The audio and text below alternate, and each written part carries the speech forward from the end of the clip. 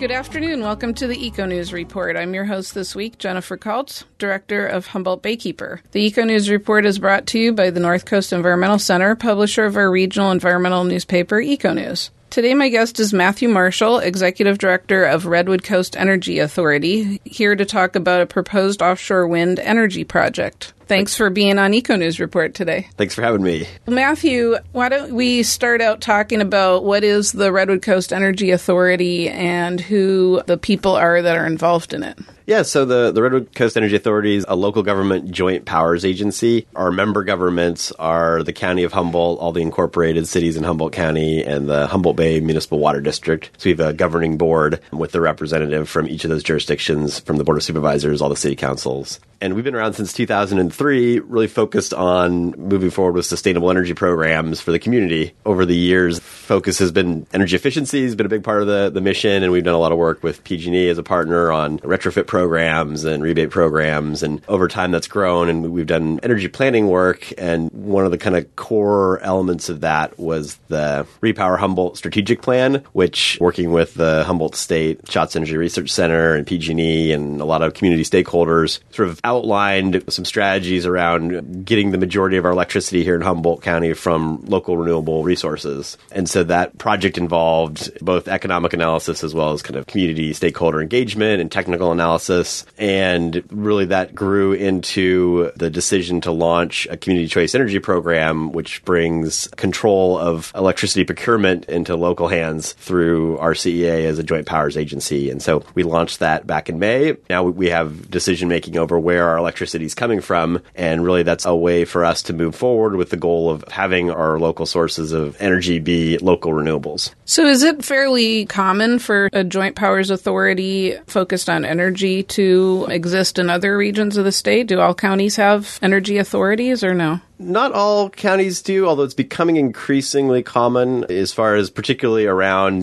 community choice energy programs. There's an increasing number. I think there's 9 programs operating right now across the state.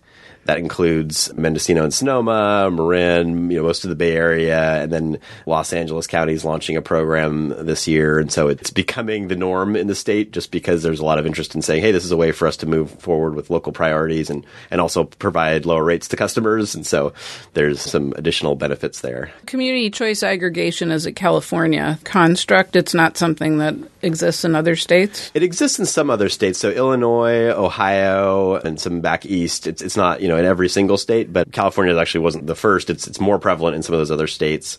And the law was passed a few years ago, but then it hasn't really started taking off here in California until 2010 was Marin launched the first program in California, and then Sonoma followed, and then it's continued to grow from there. Why don't you give us a little bit of the state context as far as the state's goals for renewable energy production? The state goals for renewable energy production are ever increasing, I think is the bottom line, that the state's been moving towards going from a 3% renewable target to a 50% target, and now there's discussion of even going to a 100% renewable target. And as I mentioned in the Repower Humboldt plan, I think we were looking at those kinds of objectives here locally to say, hey, we want to shoot for that 100% target as well. And so that really kind of sets the framework for exploring how do we move forward with renewable energy projects. And in particular, a component of that is needing a diverse portfolio of renewable resources. You can't just do 100% solar because the sun doesn't shine in the middle of the night and we need electricity then. And so there's some certain opportunities with storage and ways to spread solar out a little bit. But ultimately, there's already an issue with there's so much solar going onto the grid at certain days. There's actually sometimes like negative wholesale prices because there's too much solar and not enough customers to use it. And so they're actually basically encouraging curtailment and having to scale back. And so that's where we're interested in really looking at a range of options, including wind energy is a good complement to solar, and particularly offshore wind is an untapped potential that really could complement solar well. So why don't you just give an overview of what is renewable energy? Like, what is the definition and what types of energy qualify as renewable? Yeah, and there's kind of the state definition, and then there's kind of the more broad definition. The broad definition would be any energy that is from renewable sources, as in non-fossil fuel sources, and generally people exclude nuclear power from that as well. In California, there's another tier in that large hydroelectric projects do not count as renewable energy towards the state targets. So if you're shooting for that 50% target, that doesn't include large hydroelectric. It includes small hydroelectric, and then solar, wind, geothermal, biomass are really kind of the other options that are in any widespread. There's little niches like landfill gas and things like that also qualify. You mentioned that we have this repowering Humboldt plan, and are there some specific local goals in that as well as just finding renewable or sustainable energy sources? Yeah, there's kind of a couple components to it. There's the technical piece of the project really looked at, can we meet our local needs with renewable sources that are from here in our community? And the answer to that was yes. It does take a portfolio of options. I think solar is part of it. We don't have the greatest solar resource in the state, obviously. We have certainly on the biomass side, that's a significant local resource since we're the top timber producing, I think, county in the state. And so there's a lot of mill waste that rather than going to a landfill can be used to generate electricity. That's sort of an existing resource that's been around for a while. And then there's some small hydroelectric, but the biggest really untapped potential we have is on the wind side of things. And in particular, the offshore wind resource is very significant. We really have the best wind resource in the country when you look at our offshore wind potential. And, the other aspect of the Repower Humboldt project was looking not just at the technical piece of it, but also sort of the broader community benefits, community engagement, environmental benefits. And one of the things that emerged out of that project and has come up repeatedly whenever we've done community engagement or been working on planning, there's an interest in local control and local decision making and really not having projects that are moving forward just because some big company came in and wants to barrel through and make some money off of local resources. There's been a strong push for sort of a Humboldt mentality of saying, hey, we want to be in the driver's seat. We want to have a say in how things develop.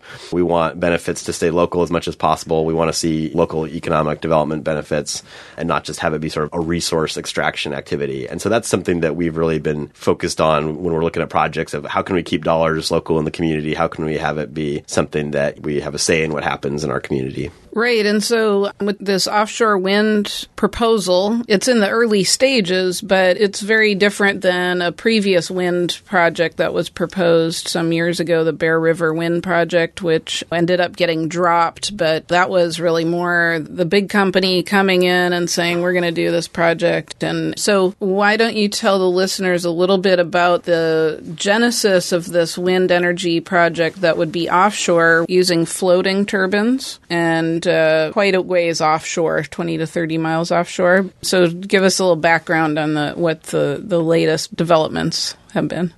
So the wind has always been there, and you can look at wind resource maps and say, oh, there's a great potential for offshore wind off the coast of Humboldt. And offshore wind as a technology is pretty prevalent in Europe. It's starting to really take hold on the East Coast now. And one of the challenges, though, of why it hasn't happened here or in a lot of other parts of California, the water gets deep quickly here. And so your typical offshore wind farm is a fixed bottom foundation. So it's basically the same as an onshore wind turbine sitting on the ocean floor. And so our water depths get too deep here. And so you really need floating platform technology to be able to get the turbines far enough out where the wind resource is good and they're not right on the beach, basically. And that technology is really just starting to catch up and become ready for commercial deployment at scale. So there's been a number of pilots in Europe and Japan, and then the first sort of commercial scale project just went in Scotland last year. And so the technology's caught up with where it needs to be to actually move this forward. As far as a local project, as you said, it's very much in the early stages. We're talking probably a 5 to 7 year time frame. And in broad strokes, it's not going to be a huge project if we move something forward in the sense that there's grid constraints here. So even if you built a giant wind farm, there isn't the capacity on the transmission lines to get the power out of electricity. So what we're really focused on is aiming for something that is scaled to local needs. That might be like 10 to 15 turbines. And again, this would be pretty far out, which is where the wind is better. It also doesn't eliminate, but minimizes impacts or potential conflicts with fishing and reduces potential wildlife impacts. And so there's obviously a lot of studies and work that has to be done to get to the point where a project could move forward. But going 20 to 30 miles out is really where it would be most likely for something to happen. And that's, again, also minimizes visual impacts, which, I think is another community potential concern. And so if you get 20 miles out, that's pretty far. Right. And we know from conversations with the commercial fishermen that it also would be less of an impact on either salmon fishermen or Dungeness crab fishermen because they fish closer to shore. Yeah, and there's some fishing out there like trawling, and so it's not a zero overlap kind of situation, but probably the most sensitive would be the crab fishing, and this pushes it out past where it's going to be overlapping where there's crab fishing, and so for those of us that love crab, that's an important factor. Yeah, and we have also had the PG&E Wave Connect project, which was a wave energy project proposal, and so that was also a learning process that had the plug pulled on it eventually, but a lot of lessons learned that we can, incorporate into this proposal as it develops. But my understanding is that there's really not a lot of baseline data that far offshore as far as the critters like whales and other marine mammals, the seabirds like the black-footed albatross, and even the fish, or what kind of commercial fisheries are being used out in the territorial waters. So a lot of studies will have to be done first. Is that right? So tell us a little bit about how the timeline of this whole thing might go. Yeah, there's definitely going to be probably pretty much any study you could think of, in the sense that if you go 20 miles out, it's in federal waters. So that goes through all the federal permitting process and everything. And then, you're also going to have at least the cable, and then the onshore elements of it are going to be in state waters and on state land. And so I think there's something like 50 some different agencies that have to go through the review process. And so there's definitely many years of studies ahead, so to speak. And as far as the timeline or how that process unfolds, the federal leasing of the ocean is done by an entity called the Bureau of Ocean Energy Management. And so they manage the offshore wind leasing process. And that's really what we're looking for as a next step, is basically pursuing with some private partners that would be able to help move the project forward a lease application. Now, if you apply for a lease, that doesn't mean, now you get to build the project. So that gives you sort of a general area to start the study process. And then there's a first phase where you basically apply to study that area. And so you have to put together a plan to basically say, this is the monitoring we want to do. This is how we want to put a buoy out there, or whatever your approach is. You have to get that approved. And then you work through a lot of the environmental assessment, the site characterization, and then through that process, eventually narrow down on a specific location and a project design. And then that goes through your typical permitting process as a second phase of planning. And then ultimately, if it all makes sense and looks good, towards development.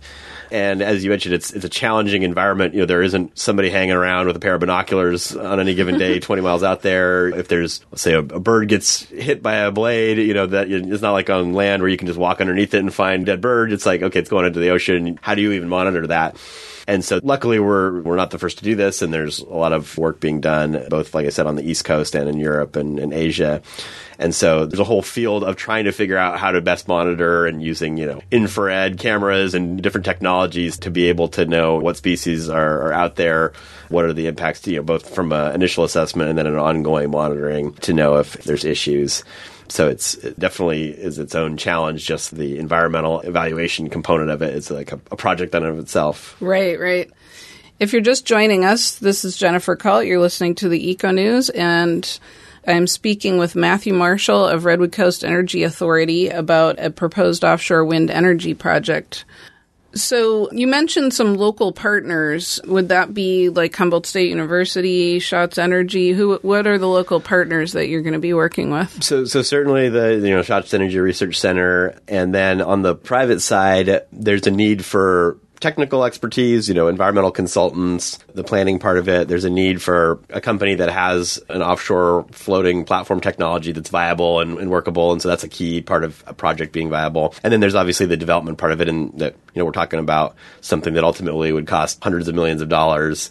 And so somebody that's able to finance and be a partner in that. And so my board approved us issuing a request for qualifications, basically to say, hey, we see this as an opportunity for our community. We want to make sure that it's done in a way where it unfolds as the community wants it to happen. We're basically soliciting to the market or the sectors that are relevant any interest in being basically a partner in moving this project forward. And so that request for qualifications is open right now. Proposals or responses are due the end of February, and then that'll be going back to my board in March for a potential decision. And so we will see how that unfolds. but we're cautiously optimistic that we'll get some good responses for companies that we want to work with. And so that'll help us kind of define, okay, what's the project team, bringing those different capabilities into the team so we can move something forward. So it's my understanding that this would be the first time that a local government entity is applying for one of these leases. Is that right? Yeah, we're taking a little bit of a different take. And, the folks at the Bureau of Ocean Energy Management, as well as at the state of California, are kind of intrigued by our process. And we've been coordinating with them on making sure that, for example, community outreach and stakeholder engagement are aligned with our local efforts, as well as what they want to do at the state level and at the federal level. And so that, we're not having 3 different stakeholder meetings or whatever. And, I think at the state level, there's a lot of interest in Humboldt in that as the technology's gotten mature and the state's kind of looking to their longer term goals of saying, hey, where do we go next after solar and conventional wind and biomass and those existing resources that are, well established, they started looking at offshore wind. And the kind of wrinkle or twist in the plot, so to speak, was this last year, the Navy did a compatibility assessment of offshore wind to see where it would potentially impact their sort of mission readiness for submarines, boats, airplanes, etc. And they had sort of red, yellow, green zones of where they felt it was incompatible, where it was compatible, where it was kind of borderline. And basically the only green area in the whole state is up here. And so a lot of folks were more looking down in the Central Coast region. There had already been a project actually proposed for a lease down there. That's where there's good grid infrastructure. There's the customers, there's the load on the energy side. And so it was a logical place for people to be starting, with the Navy kind of saying, hey, wait a minute, we're not so sure we want to see this anywhere. A lot of the developers and the state said, Humboldt's the place that maybe a first project might happen due to that Navy perspective. And, obviously we do have better wind than the rest of the state up here. So there's that. The grid constraint is really where a project up here, unless there's major upgrades to transmission down the road in future years, is going to have to be a pretty small project in the grand scheme of things. Well, and it seems like a good opportunity to test such a project if the development of these projects has mostly been in shallower waters. Not only do we have deeper waters, but I'm guessing we have rougher seas than on the eastern U.S. coasts. Yeah, and some of the projects in Europe, North Sea and off of Scotland, they certainly have their share of bad weather, but, it is a different environment. And then it's from an environmental standpoint, while there's a lot of offshore wind, you're dealing with different species and even just a little bit of different technology of a floating platform with anchor cables and having an array of those. There hasn't been exactly a project like that, and so maybe are whales going to be intrigued by it and go investigate it? Are they going to steer clear? Are they just going to go right on through and not pay attention to it?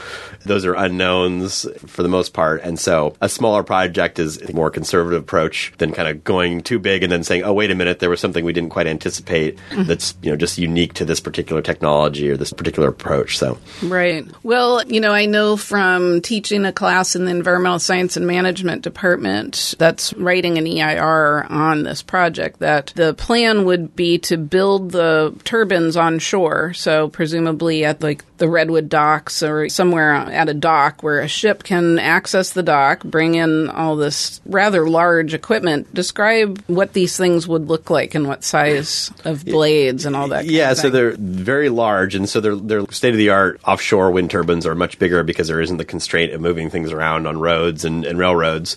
So if you're moving things around in the ocean, you can go pretty big. And so the turbine itself is similar to the big white kind of 3-bladed conventional wind turbines you'd see, except they're getting into the range of it from the base to the top of the tip, like 600 feet tall or maybe even more than that. So, that's like the old pulp mill smokestacks, 300 feet tall. So you can picture the tip of the blade being twice that big. So pretty large. And, then there's different options for the platform itself. Some of them are more of a platform. Some of them are more of kind of a long kind of spar buoy that's underneath the water that goes deeper. And then, there's usually going to be like 3 anchor cables or something like that for whatever the platform itself is that's either partially below the surface or mostly below the surface. And then there's a big underwater buried electrical cord that goes the 20 miles back to shore and connects to the grid. So it'll go through state waters. There's a marine protected area out there, so it'll have to presumably go around that. And then it will come on shore How? Where? To be determined, and that's one of the next kind of study phases is where can it connect to the grid, and that'll also kind of determine ultimately how large a project is viable as far as what the grid can accommodate, and so that's, I think, a next step of study that we're looking to work with PG&E and state agencies and the folks at the SHOTS lab to kind of evaluate, okay, how would this work? Where would we connect it? And those kind of technical issues. So again, we're pretty early in the process. It's kind of at the conceptual stage. The moving forward is sort of the lease component of it, and also trying to identify partners gets us sort of that foundation where we say, okay, we know we actually have some degree of the possibility of moving a project forward, so we can start investing money in those kinds of studies and have them be focused in the right location and for the right kind of project. What's really intriguing to me about this is that RCEA is going out and getting input from the community before the project is designed. Usually a project proponent plans out the project, unveils it, and then it's kind of too late to really make major modifications. And so you're going to be having some meetings in March. Yeah, we've been having, a lot of, I guess you could say, informal conversations and just trying to get people, involved in, like, for example, the fishing community or the environmental community, not wanting the first time somebody hears about it to be on the front page of the newspaper and be like, oh, what is this? Where's it going? Is it going to be where I'm crab fishing? And so trying to be thoughtful and really bring people in at the beginning of the process instead of after there's already a plan in place. And I think that just speaks to making sure that we're doing things in a way that are going to minimize impacts and maximize the benefits. And I know I always appreciate somebody saying, hey, we're thinking about doing this. Give me your input before we start doing it, rather than saying, here's my plan. Please send me a letter of support or protest for it. And let's try to craft it in a way with that upfront input instead of on the back end. And so there's going to be quite a lot of more formal process as we move forward. But just initially, as we're trying to just get the word out so people know that this is going on, we're doing things like this radio program to let people know, hey, this is something we're looking at. We're interested in engaging the community. We're going to have a couple casual opportunities for folks to come and ask questions, hear more about this kind of what would the project look like? Where might it be? Again, it's all very conceptual at this stage, but getting people in the loop and answering questions of like, oh, it's not going to be 5 miles off the beach. It's going to be 20 to 30 miles is what we're really looking at. And so that impacts visual resources much less than if it was right on the coast. And so just being able to let people get a handle on this, because it's a new realm and it's a new technology. So that the first two of what will be many over the years, opportunities for folks to come and learn a little bit more. We're going to do kind of a happy hour informational displays and chance to ask questions of folks that can provide some more info at the beginning of March. So there'll be one on Monday, March 5th that will be at the Plaza Grill View Room up in the Jacoby Storehouse. So folks can come and have a snack and learn some more information. And then there'll be a second one at the new social club out in Samoa, the airfield out there at the City of Eureka property, which if you haven't been out there, it's a pretty cool spot. And we're going to be having the second one there on Tuesday the 6th.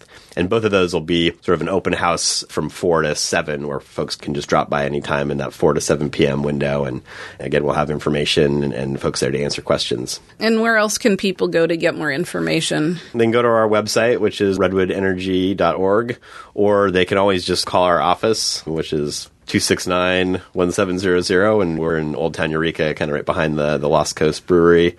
And so people can stop in, and again, we're happy to chat with folks and fill them in on where we're at and where we're looking to go, and give them background information. And you can also go to the KHSU archive page and look up this show, and there will be all kinds of links and more information about the meetings coming up and that sort of thing, so you don't have to pull your car over on the highway or whatever. Stop whatever you're doing right now and write this down. Tell the listeners a little bit about the microgrid project at the Blue Lake Rancheria and the one that's being planned at the McKinleyville Airport.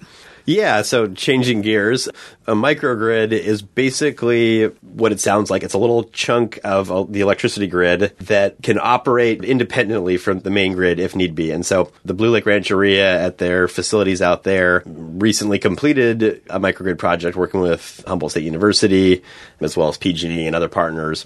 And so for that project, they installed a half a megawatt solar array. They've got a Tesla battery system, and basically they operate the batteries and the solar for economic and environmental environmental benefits under sort of normal operating conditions.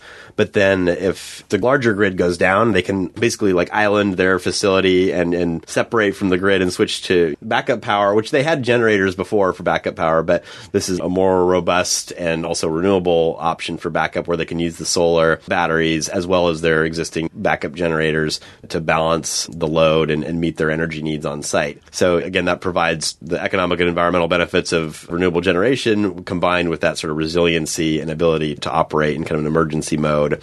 And for them in particular, they can have it be uninterrupted so the power stays on. They don't even have a flicker, which has a benefit there. We're working with the county as well as the Shots Energy Research Center and PG&E to hopefully do a similar project at the Humboldt County Airport. And this would be a little bit different, and there would be sort of a larger physical area with multiple customers, mainly the county and their airport facilities. They've got a number of facilities out there in different accounts, as well as the Coast Guard base. And so it would be a little bit of a different setup, and I won't get into the technical details, but this would be about a 2.25 megawatt solar array, so 4.5 times or so the size of the one out in Blue Lake, as well as a similar sort of Tesla battery bank. And on a good day, it's just running and it's generating electricity, which we'll be putting into our power mix for our Community Choice Energy Program customers, operating the battery to manage and balance, moving the solar around to shift to when the load is so that you're optimizing that. But then it would have the capability, if the power went out, to go into an island mode, and then that battery and solar array, which would be quite large, would it be able to power the airport as well as the Coast Guard for a pretty extended period of time, almost indefinitely. If they shed a little bit of their loads, turned off a few things, it would probably be pretty much indefinitely that it could run off of that system. In case of emergency, obviously we want the Coast Guard to be able to do their thing, and they're dependent on the weather capabilities and diagnostics from the airport. If you want to land planes, you need the runway light. So being able to operate all that. And again, it would be adding redundancy. They've got backup generators now, but it would be another layer of support for that.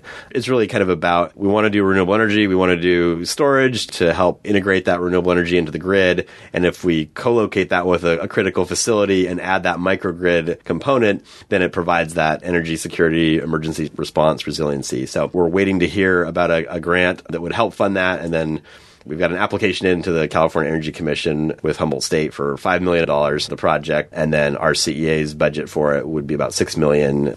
So, your ratepayer dollars at work to provide that solar and battery capabilities for the Coast Guard and the airport. Well, it seems really smart. When I first heard about it, I just thought, wow, that's such a wise planning maneuver to have a critical facility like the airport be independent of the larger grid in case something goes terribly wrong, which it has in the past several times, we know. So someday there's going to be a big earthquake, and we might be low on the list of getting things repaired up here, and just ensuring that the airport can operate and then the Coast Guard can operate would be a definite benefit in that situation. So just for people who have no idea, like how many houses would be powered by 2.4 megawatts? 2.25 megawatts. It's a small chunk of our overall load. For reference, our sort of peak county load is about 100 megawatts. So it's a couple percent when it would be going at full blast. So it's not a huge chunk, but it's a percentage of our load that would be met by that system. So a typical household system might be 5 or 10 kilowatts. So megawatts, 1,000 watts. So, this would be many, many household arrays. Okay. Should have framed the question differently, I guess. Okay. Well, anything else you want to say before we wrap up? We're just excited for the opportunity here. It's something that we've talked about for a long time in kind of the planning phase. And so it's exciting to be looking at taking the next step to actually making this happen. And both the offshore wind as well as the microgrid potential and all these kinds of projects are really the reason why we launched the Community Choice Energy Program. I mean, a little bit of rate savings for customers is great, but the bigger benefit is having control over how we spend our energy dollars and being able to reinvest that in our community for projects like these.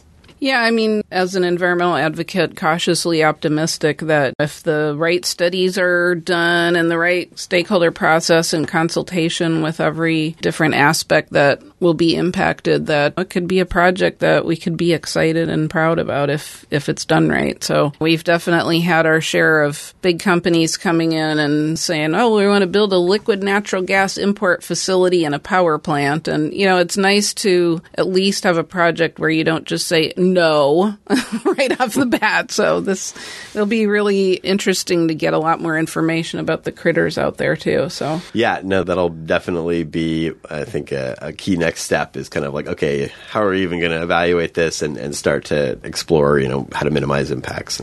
Okay, well, thanks so much for being here today. Yeah, thanks for having me. All right, this has been the Eco News Report. I'm Jennifer Kalt with Humboldt Baykeeper, and I've been your host for the past half hour. I was speaking with Matthew Marshall of Redwood Coast Energy Authority. If you have any questions or comments about this program, please call our listener comment line at 826-6089. If you'd like to replay this interview or share it with others, you can go to the KHSU archives at khsu.org. And we're also podcasting. You can subscribe to the Eco News Report on iTunes. The Eco News Report is produced at Humboldt State University in cooperation with the North Coast Environmental Center. Many thanks to Fred McLaughlin for engineering. Join us again next week for the Eco News Report.